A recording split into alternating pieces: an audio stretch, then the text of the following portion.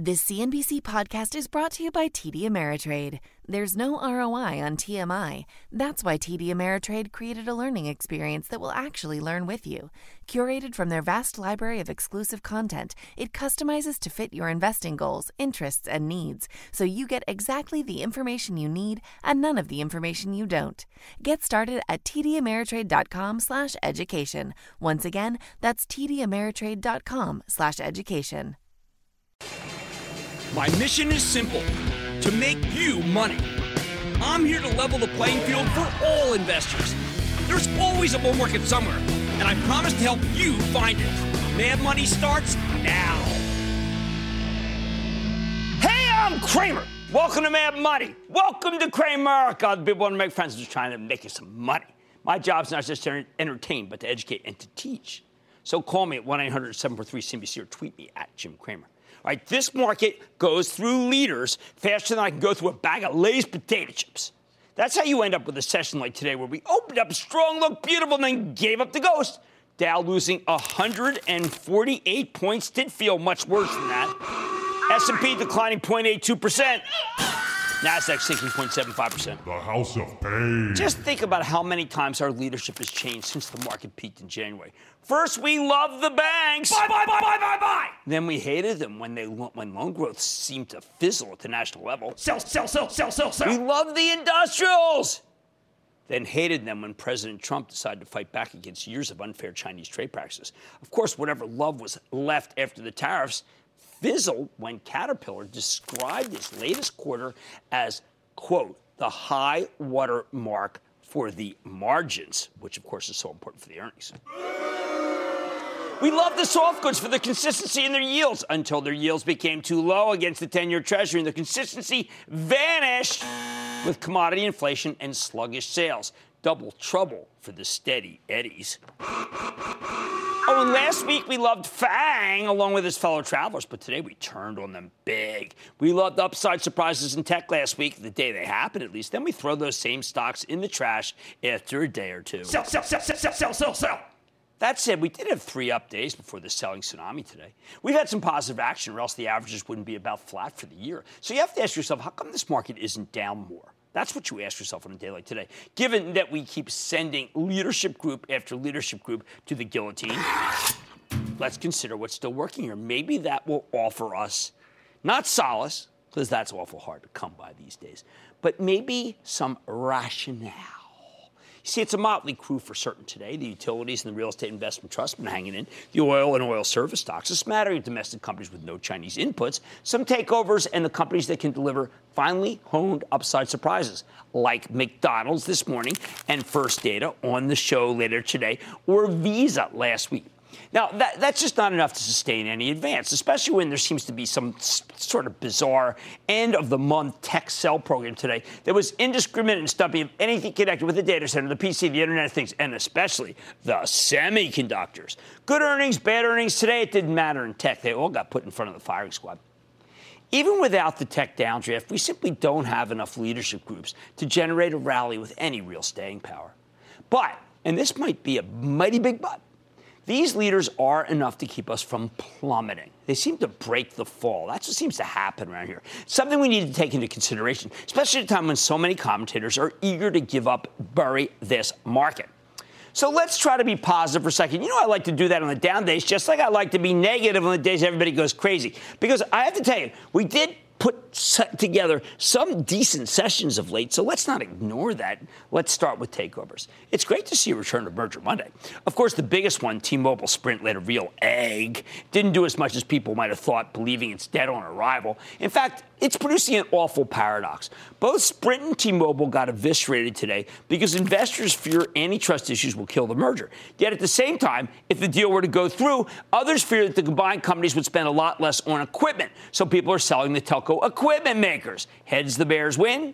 Tails, the Bulls lose. But beyond T-Mobile and Sprint, we got a handful of deals that had a real positive impact. Cramer fave Marathon Pete's buying Endeavor. That's another Cramer fave. Marriott Vacations is acquiring ILG, like that one too. And Prologis is taking over DCT Industrial, an merger of two warehouse REITs that we've had on that I've been recommending repeatedly. Now, these three sectors, refining, timeshares, real estate investment trust, they don't provide leadership. So I'm not kidding myself here. However, they do create instant rewards for their shareholders, and that's not nothing. These deals all take out competitors, too, so if they get approved, the resulting entities will have more pricing power. And they translate into more fees for the investment banks, which desperately need them because their stocks act awfully. Best of all, takeovers put the fear of God into the short sellers. Ever since the January peak, the risk-reward in this market has skewed heavily to the downside, which makes it very easy to be a short seller. Aside from the T-Mobile Sprint transaction, all of these deals will give the shorts pause, make it just a bit harder for them to knock down stocks with impunity. Second positive, we do have some of this bullish action I mentioned, the utilities and the REITs, okay, with the latter aided by the Prologis DCT deal. We're going to speak to Deborah Cafaro, who runs a huge REIT, Ventas, later in the show. Now, these may be small groups, the Utes and the REITs, but they're groups with very high yields. The strength here signals that maybe the 10-year Treasury will stay below 3%. So when the smoke clears from this end-of-month sell program, perhaps all the dividend stocks will get some lift. Third, we've got the oil stocks going again. I know it's negative zero-sum leadership. I hate it like you do. But looking at it, I will tell you this. Looking at the oils over the weekend, combing through the charts, I think they're vastly overextended at this point. I would not be a buyer. The rally took people by surprise because it's coming from a combination of stronger demand and geopolitical tension. I mean, come on. Netanyahu today saying, leader of Israel, saying that, look, Iran is not playing ball. So the longer that oil stays up here, the more I begin to believe that maybe the Saudis are trying to prop up the market and expectations of the Aramco IPO next year. It's a bit of a quandary. Hey, did you know this? West Texas crude futures are at $51.50 for 2022, out 4 years. But oil's currently at $68.50. What's wrong with this picture? Not a terrific long-term sign. But right now, that long-term pricing is being completely ignored. You know what else is being ignored? The price of natural gas. It's getting clobbered. Now, that's bad news for the energy companies that skew toward gas. Of course, you'd expect that to send the big buyers of natural gas higher. But those tend to be industrials like Dow DuPont, which is a gigantic consumer of natural gas to make plastics. And those are in the crosshairs of the president's protectionist rhetoric. Finally, you have the pure upside surprises. The companies that solidly trounced the estimates, not because of taxes or one-off items, but because business is just doing great. Like McDonald's today, which, by the way, peaked in January during the sell-off and then finally went way too low. Or Visa last week. Amazon, okay? Not enough of them, though, to do the job. A lot of the others just didn't have the staying power. You know, I'm thinking about some of the big tech names. So what do? First, we have to bet that the good sectors can't stay down for long and the leaders will regain their losses. How can you not want to own the stocks of Microsoft or Intel after those amazing quarters? And yes, I know the charts are bad. Second, if the banks get a big boost from M&A, and remember, the profit in that group is amazing, they are too cheap to ignore. Third, how about the industrials? All right, let's tell the truth here. We all assume that if this trade war is allowed to escalate, the Chinese will win, right? Because we're a beaten down nation that doesn't think that anything could ever stop the Chinese anymore, because we are, in many ways, just down on ourselves. China is effectively a dictatorship. President Xi doesn't, she doesn't play by the rules. He doesn't have midterm elections or anything. He's got lifetime tenure. He can afford to make unpopular decisions. Well, let me just posit something. What happened, really? Bear with me. What happens if China blinks? I'm going to ask it again. What happens if China blinks? What happens if Larry Kudlow, chief economic advisor to the president, President Trump, played good cop, bad cop, and negotiated a better deal? Then I bet we'll get a monster rally in the industrials like you wouldn't believe. You have to account for that possibility because the industrials are doing too well. I mean, the whole game would change. So I think you have to buy some of them into weakness. I know it's painful, sometimes pain before gain. Of course, if China doesn't blink, yeah, we're going to get lower prices for certain. But let me tell you something, how I've been feeling after today. The fall from these particular levels would be relatively minor, as I believe much of the pain is already baked in. So I like the risk-reward that's developed with the industrials, bottom line. We know the action is what I would describe, let's just say, in a positive way, fickle. We understand that it's hard to sustain in advance, but when you see something like this at the end of 4 months of trading, you have to ask yourself, hey, listen, if it's so darn bad, how does this market keep hanging in there? The answer is simple, because as much as the sellers seem to want it to go down, it won't comply. There's always something working. There's always a bull market in this tape. You just need to know where to look. Alex in my home state of New Jersey. Alex. Hey, Jim. Thanks for taking my call. Great show. Thank you, buddy. Thank you. Northrop Grumman and the rest of the defense sector have been hammered hard during the last week or so. I'd like to get your view of the defense sector and Northrop Grumman in particular. I like Northrop Grumman's quarter. Now, I know this. Suddenly the streets turned on this group like you would not believe. But if you take a look, not at the 1 month chart, but if you go out 6 months, you'll see that all that's happened is these stocks have given up a little bit of gain. And I think Northrop Grumman is good. Lockheed Martin not as good. There were some issues with General Dynamics, too. Let's go to Ron in Iowa. Ron. Jim, hey, what do you think about buying Williams Partners before the earnings on Wednesday? You know, I'm going to say no. And I'm going to say no if only because I, too, am so gun-shy about this group. I would rather have you be in a ETF that has all of them. But you did, to your credit, pick one of three that I like. I like WPZ, William Partners, okay? I like Enterprise, and I like Magellan Midstream, even though my trust sold too much Magellan Midstream before the big run. Those are the three that I'm willing to endorse. You're in it. I certainly would not sell it. I think the 6.75% yield is fine. Marcia in New York. Marcia! Hi, Mr. Cramer. I'm calling in reference to United Rental Incorporated. I bought URI at $177.54 on 417. Today it closed at $115. It's been going down ever since I bought it. Do you know the reason for why it's going down? It's and going should I down. hold or sell? Yes, the world has turned. Our market has turned on anything industrial, believing that there is going to be a dramatic slowdown because of our trade war. It does not matter what numbers I get from the local banks. It does not matter what numbers I get from the utilities. The world has decided that these stocks can no longer be owned because a trade discussion that is turning into a tiff and a tussle has made it so people think the world is done growing.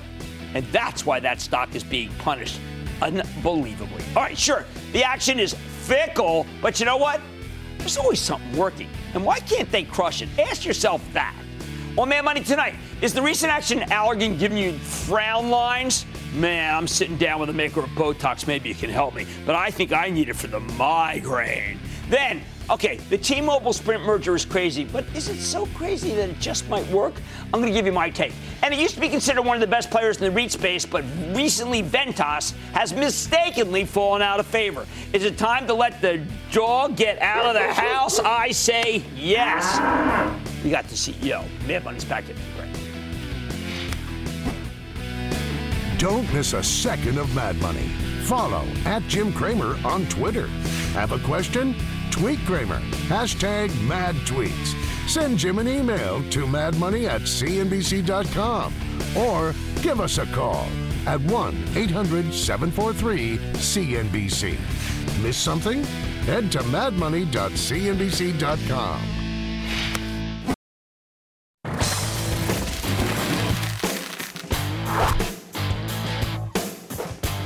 Some stocks, they can't catch a break. This morning we got results from Allergan, the big drug company with a share price that's been drifting lower for years now. It's crazy. And I feel every tick lower because we own it for my charitable trust.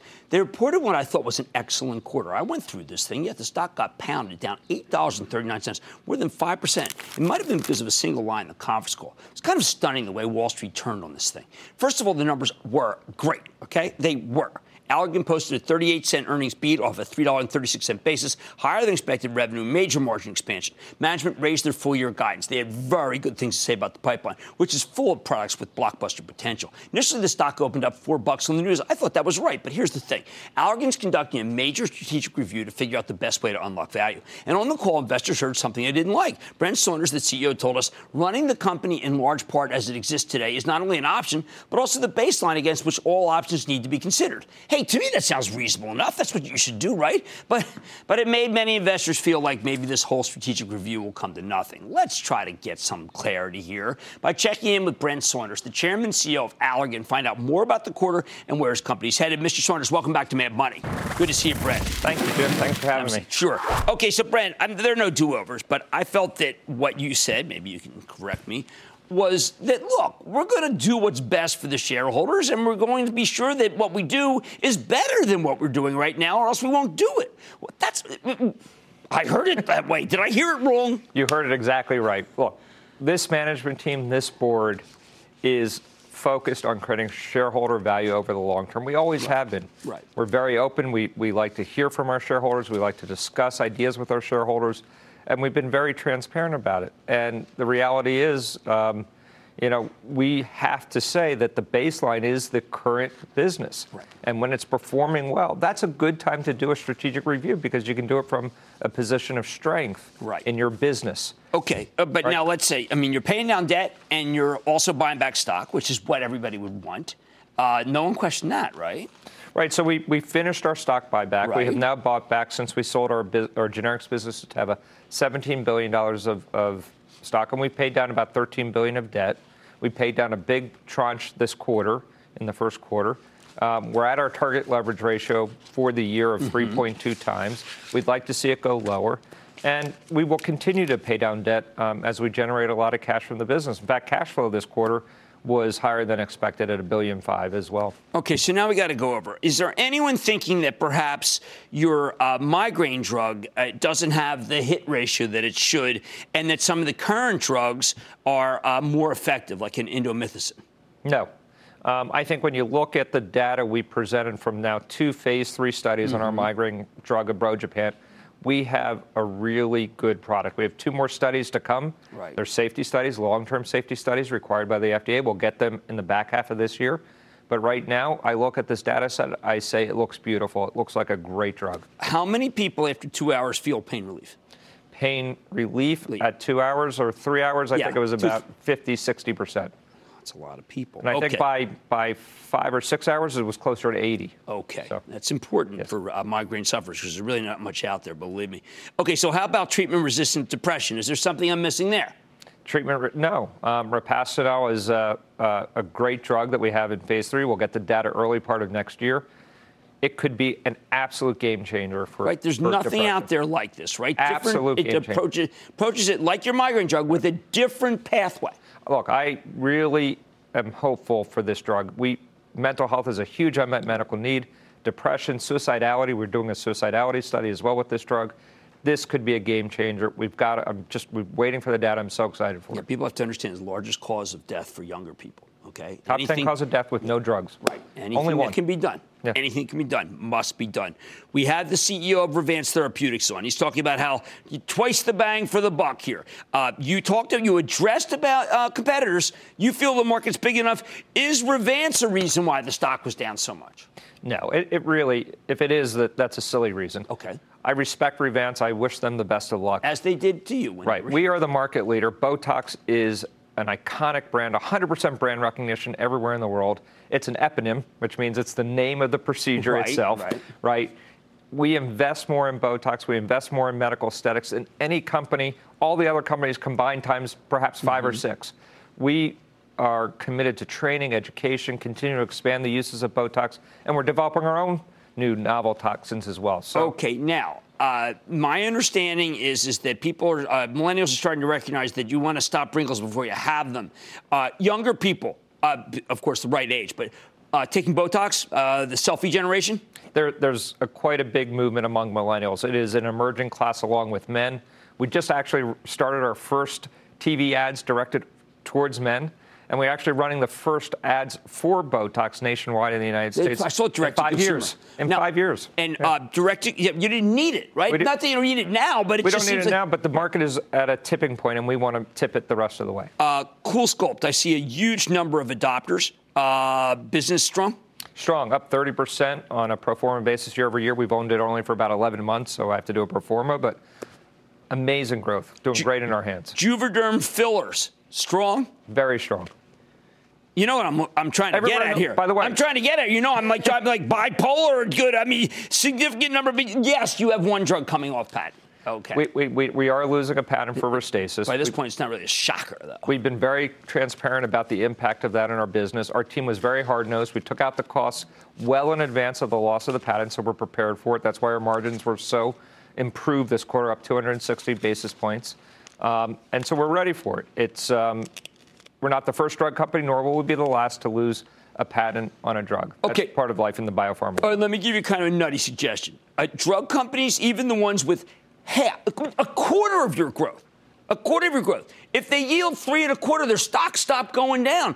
Would that be the right thing to do? You bought back stock. You bought back debt. But, these companies, these second-rate companies that have such low growth rates, at 3 1/4, their stock stopped going down. I'm just searching here. Yeah, so my opinion is what we need to do. We have a great strategy of leadership in our therapeutic areas. We need to get some more focus. We're looking at potential asset sales. We need to pay down some more debt. Right. And we need to just drive sales and drive innovation. I think that's where we need to go. Our board will continue to debate some of the other strategic options, like a split, right, and perhaps tuck-ins and things like that. But I think we know what we need to do. We've just got to execute, and I hope the market continues to work with us and give us the feedback. But we run a company, not a stock. Fair enough. Well put. Okay, that's Brent Sorens, Chairman and CEO of Allergan. I just gave you all the big lines. Did you hear anything bad? I didn't. Mad Money's back after the break.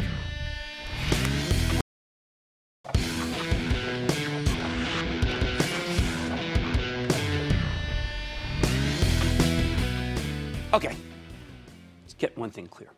I think the market has this T-Mobile Sprint deal all wrong. This may sound ridiculous, but as blatantly anti-competitive as this merger may seem, I bet there's actually a good chance to get done.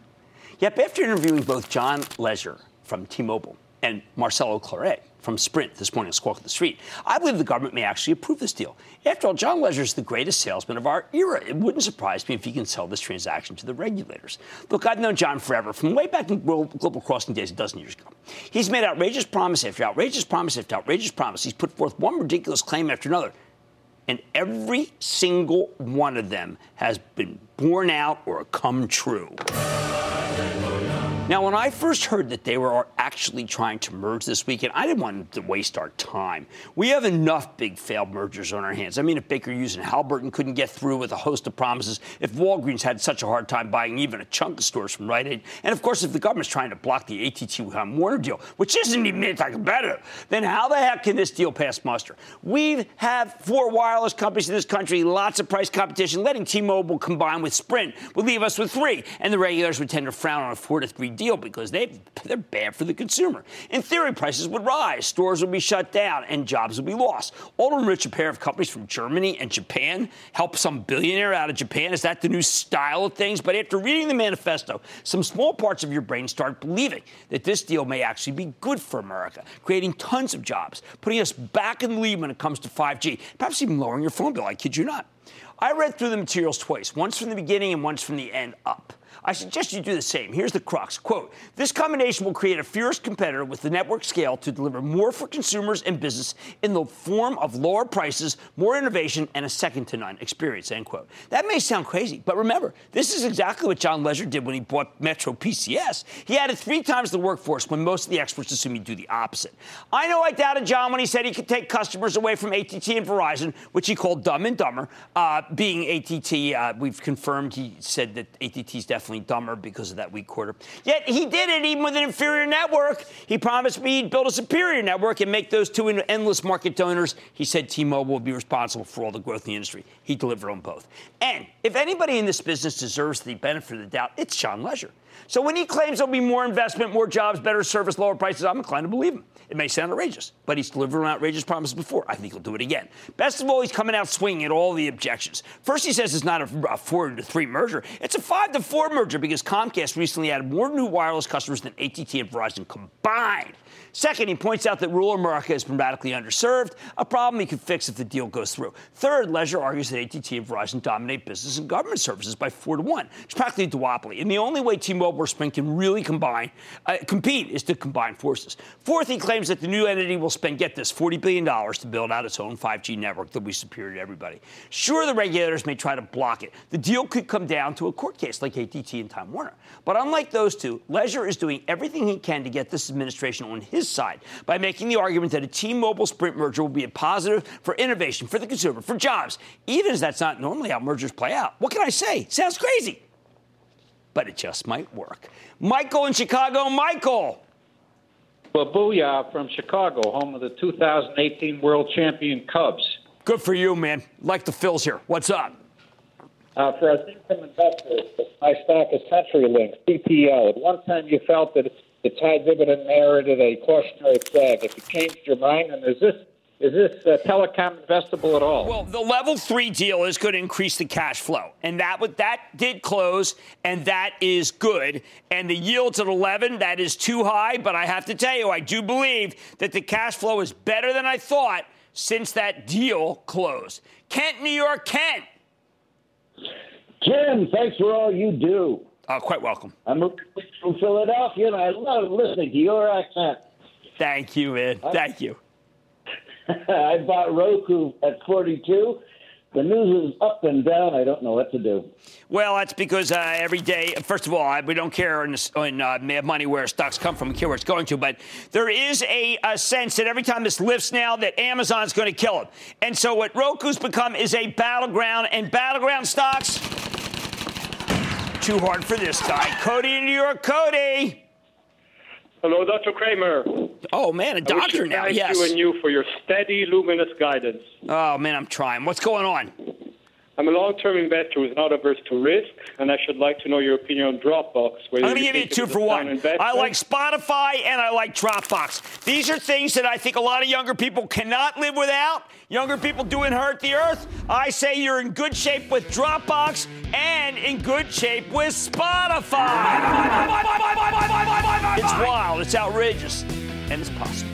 I think the Sprint and T-Mobile deal can get done. John Ledger's coming out swinging. And it might just work. Much more money at Mad Money, including my exclusive with Ventas VTR, and interest rates continue to rise. So how the heck should we be buying a REIT? Well, why don't you listen to Deb Cafaro? Maybe you'll learn something. Then, it's a company that could become a big financial services player like a Visa, like a MasterCard, like a Square, whatever you want to call it. And it's soared nearly 20% today. Can the momentum continue for First Data, which is actually much bigger than Square? I've got the exclusive. And it actually even includes Bitcoin. All your calls, rapid fire. Tonight's edition of the Lightning Round. So stick with Cramer.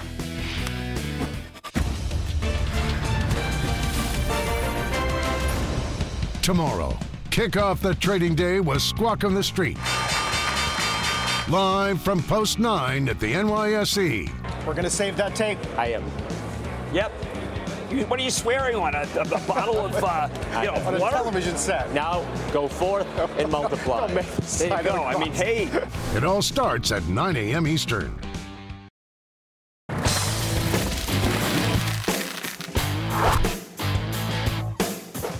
For a long time, as the economy seemed to be roaring and interest rates kept creeping higher, the real estate investment trust just couldn't get any traction. But once people started worrying about a possible tariff-induced worldwide slowdown and the yield on the 10-year began to back away from 3%, the REIT suddenly came back into style, which brings me to one of my favorite REITs, Ventas, VTR. It's the healthcare-oriented real estate investment trust, owns senior housing facilities, medical office buildings, hospitals, research labs across North America. This is a great real estate healthcare play. On Friday morning, Ventas reported a strong quarter. Even though its funds from operations came in a bit light, its revenues, which is what I care about, was much higher than expected, rising by 6.8% year over year. Management raised their full-year guidance. The business is growing across all segments. Things look terrific. Even better, Ventas announced an amended agreement with Brookdale. We're going to hear more about this, its largest tenant, to resolve a number of issues that have been weighing on the stock. That's how its share price could surge more than 8% on Friday. Oh, and by the way, 6.1% yield, more than covered by the funds from operations. Looking pretty attractive here. So can Ventas keep climbing? Let's take a closer look with Deb Cafaro. She's the chairman and CEO of Ventas. Hear more about how our company's doing and where it's headed. Ms. Cafaro, welcome back to Mad Money. Good to see you, Deb. Have a seat. Great to be here. Yeah, this was really the quarter that we've all been looking for. All of the objections were answered. And I'm trying whether we should figure out to start with the upgrading of the portfolio or the Brookdale deal or something you told us would happen, which is that people have stopped building senior living. You said that there was a peak, you held back, and now it's coming down. Is it going to stay that way? And that's great for you. Wow, there's so many good things to answer there. Yes, we can start with earnings, which, as you mentioned, were above expectations. Our guidance was raised. The senior housing business is a great business. We saw starts continue to come down. Only a little over 6,000 units got started in the whole country? In the top 99 markets. That's unbelievably low. That could have been 5 markets 5 years ago. Exactly. Wow. And so it's the lowest since it's been in 2016 and nearly half of what it was at its peak in the end of 15. Right. So a good sign. Right. Now, how about something that the analysts aren't asking about, but I see because I deal with a lot of companies. You know, as you know, my late father had it. We often talked about this long-term care where you stay at home. Yes. No one's writing these policies anymore. Right. Isn't that good for Ventas that people they basically want to go and have to go to senior living because you can't stay at home. No one's going to give you those policies. Well, exactly. I mean, we have so much good work to do to show how beneficial to health and wellness and longevity communal living is. And the industry really is just at the beginning of being able to demonstrate that. We've got about 11% penetration among seniors who use senior living, and we'd love to see that much higher. 1 percentage point of penetration fills all the vacant units. So that's obviously a really important criterion for us to get moving on. I want to get to the Brookdale deal, but one thing I see is that the portfolio, even since the time I met you, portfolio's upgraded everywhere, and the clients have much better credit ratings everywhere. This life science medical office, university-based life science, to me is the most exciting business you have. Tell us about it. It is. So we have been rotating our capital away from the skilled nursing business, which we exited strategically and profitably. We've cycled that into a business now that's at $2 billion and growing, where we're doing business with the leading research universities in the nation, building brand new research facilities where they can cure cancer and do all kinds of wonderful things. With great universities you're affiliated with. Yes, Brown, Penn. Yale, Penn, exactly. And this business has huge demand. We have great expertise, and it is our number one capital allocation priority. And we continue to develop new customers and also build on the campuses where we are, like Penn. Okay, now Brookdale, this had been one of these things. These shorts are going to be, why do you like the vent? They got this problem with Brookdale, and they didn't even know what it meant. But why don't you clear everybody up here on how good this deal is? Yes. Oh, well, the Brookdale lease extension that we announced on Friday is really fantastic. It's great for us, and it's also positive for our customer, Brookdale, who's the largest provider of senior living in the U.S. and a longstanding customer. The main point is that we extended our lease maturities on about $180 million of annual rent out to 2025. And so we have 8 more years of lease protection guaranteed by Brookdale.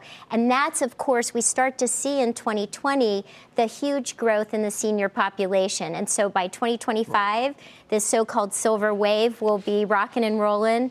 And that is really, really positive for us. Now, people are always saying, wait a second, 6% yield, something must be wrong.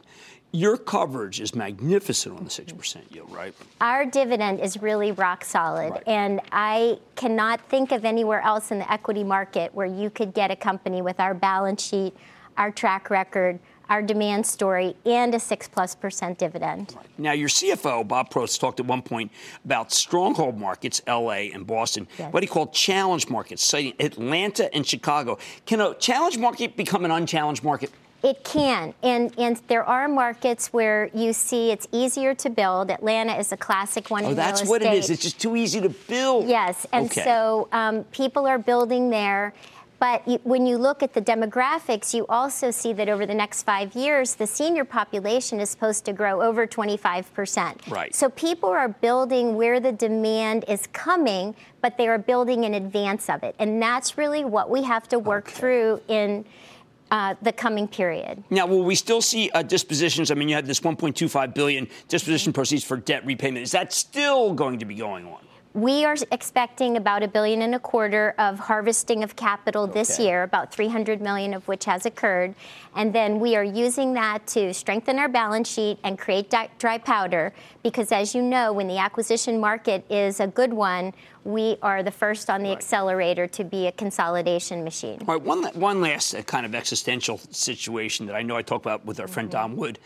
Ventas, I sometimes feel, if it were not part of the Real Estate Investment Trust Index, would be soaring here because there are some challenged players. But there's really nothing you can do about this ETFization, right? It's your cohort. You just got to stay the course. We think that some markets are not favorable to a particular company, even though the company may be doing well. Right. But I think we're really smart about executing on strategic alternatives, finding ways to create value.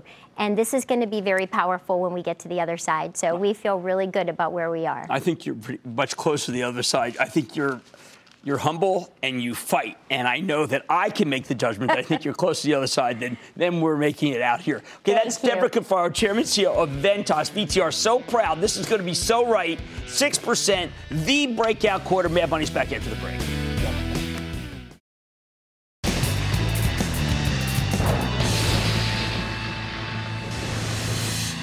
It is time. It's time for the lightning round. Of course, one of those and then the lightning round is over. Are you ready, Ski Daddy? Time for the lightning round. Let's start with Matt in California. Matt. This company's customer base is so much larger than Amazon's. When will Alibaba's stock price rise to the same heights? Well, I got to tell you, reports May 4th. I think it's certainly a possibility that we see real good numbers. I say own it. Chart looks real bad. People are freaking out about it. Let's go to Melissa in California. Melissa. Hi, Jim. Hi, Melissa. I wanted to know what your take is on First American Financials. Do they get a booyah? No, you can't. I mean, it's like anything even remotely connected with the housing segment. It's just not working, and I'm not going to fight the trend. I wish I could, but I just don't have the energy. Let's go to Chris in Virginia, please. Chris. Hey, a big wahoo booyah, Jim. All right, I like stuttering booyah, I guess. What's going on?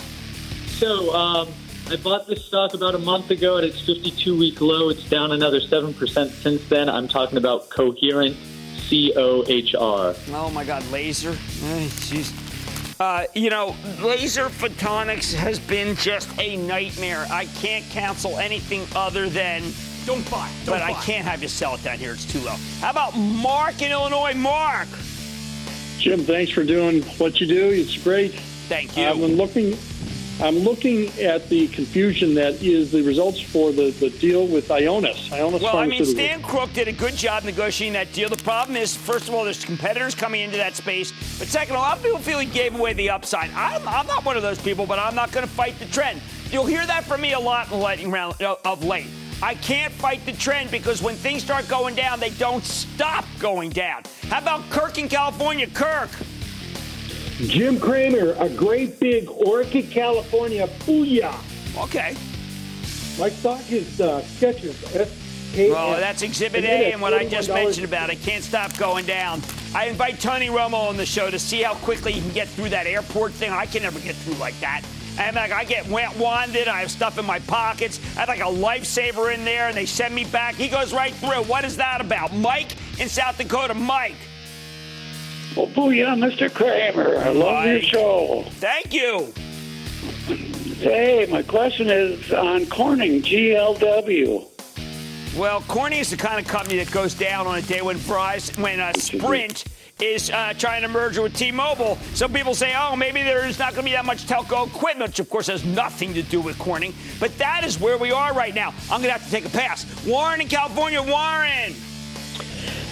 Yeah, thanks for taking my question. Okay. I currently own BOFE, Bank of the Internet, thinking about buying more. What's your opinion? I would. I tell you, the banks that are still up keep going higher. Now, this one has been a roller coaster, but of late, it's very inexpensive when the price 30 is multiple, even though it's got quick growth. How about we go to Christian in New Jersey? Christian. For all your wisdom. Thank you. My stock is VRSK. Okay, this is one of those companies that is a fintech for the insurance business. People love it. I have yet to be able to do a piece on it. That's my bad. It is a like stock, and I like it too. And that, ladies and gentlemen, the conclusion of the Lightning Round. The Lightning Round is sponsored by TD Ameritrade.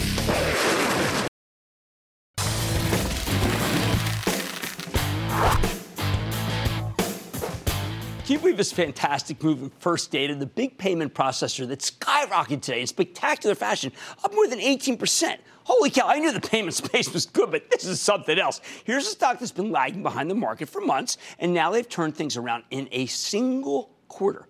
How'd they do it? Well, actually, it took a lot of work, but the company did deliver a 3-cent earnings beat off a 26-cent basis. Even better, management raised their full-year sales and earnings forecast. Now, some of this strength is because the numbers were excellent, but I think most of the move comes down to the fact that so many investors have given up on this incredible story. Suddenly, they've got a reason to buy it again. So could this be the start of a much larger move?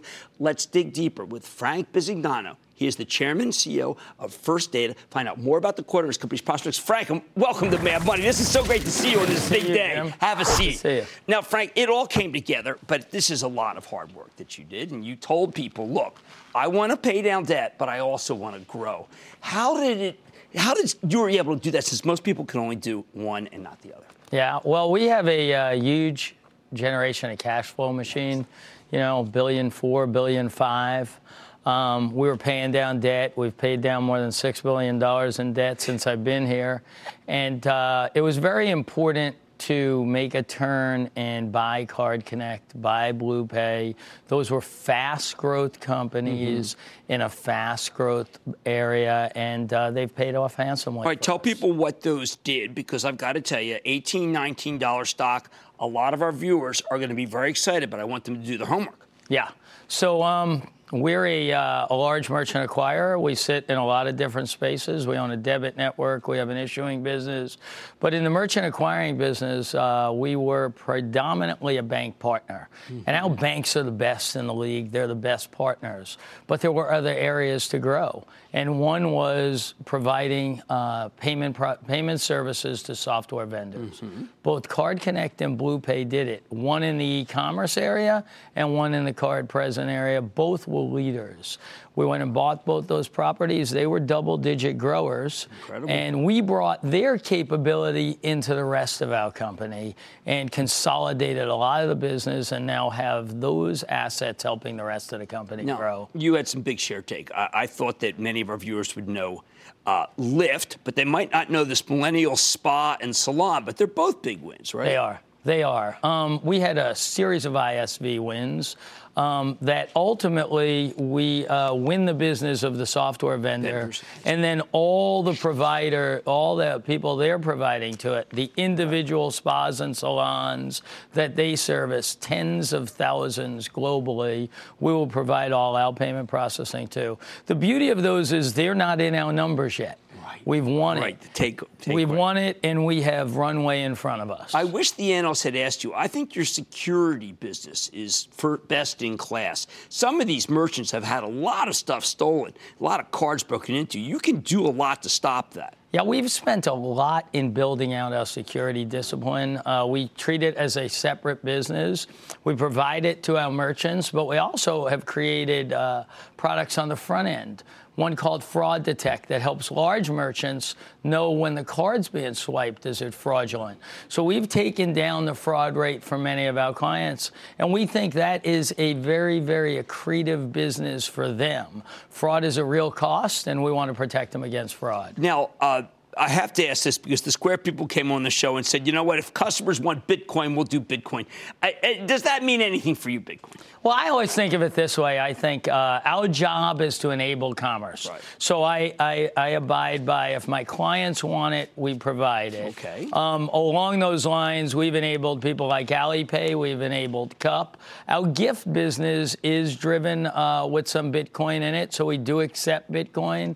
But really, our job is to help our clients enable commerce, and what they want is what we provide. People don't realize Alipay's got a big business in North America. And that's yours now, right? They do, yes. 35,000? Yes.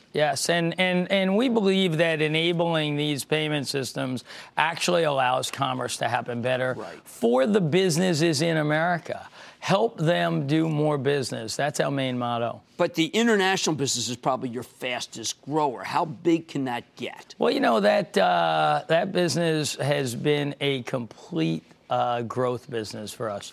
We're growing in Latin America. We're growing in Asia Pac. There were places that the company 4 years ago did not focus and did not invest in. We've invested a lot. It's growing 15%, and we see that very, very sustainable. We believe you'll hear us continue to talk about wins and market share gains in those markets. Asia Pac, EMEA, and Latin America. Now, one of the things that people started doing is they were shorts leaning against you, guys bailing because the 10-year went to 3%.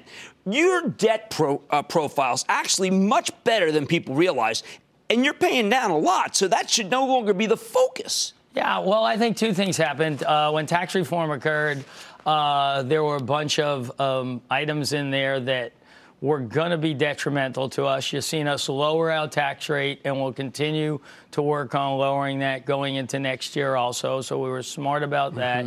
I think that penalized us a little bit. And then there was the issue of interest. But we are very, very fixed interest. Right. And drawn out, not near term.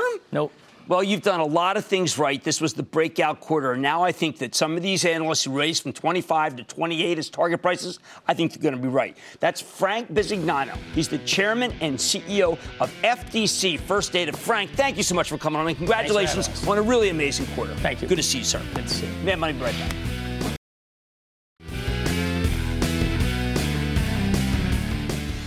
I'm doing a lot of work on this boot camp that I'm giving on Saturday. And I got to tell you something. One of the things that I have learned, and I analyze all the rallies since the January top, if you buy up, if you pay up, particularly on Mondays, you lose money, okay? Just listen to me. You lose money. So why don't you stop losing money? Because losing money is a miserable feeling, and too many people insist on buying what the pajama traders buy. I like to say there's always a bull market somewhere. Promise I'll find it just for you. Radio Mad Money. I'm Jim Cramer, and I will see you tomorrow. CNBC's Workforce Executive Council is a premier group of C-suite human resources executives from leading companies across the country. It offers a members-only portal and chat, plus exclusive industry content, with access to breaking news calls and digital networking experiences. The network and resources HR leaders need now. Apply to the Workforce Executive Council at cnbccouncils.com/WEC.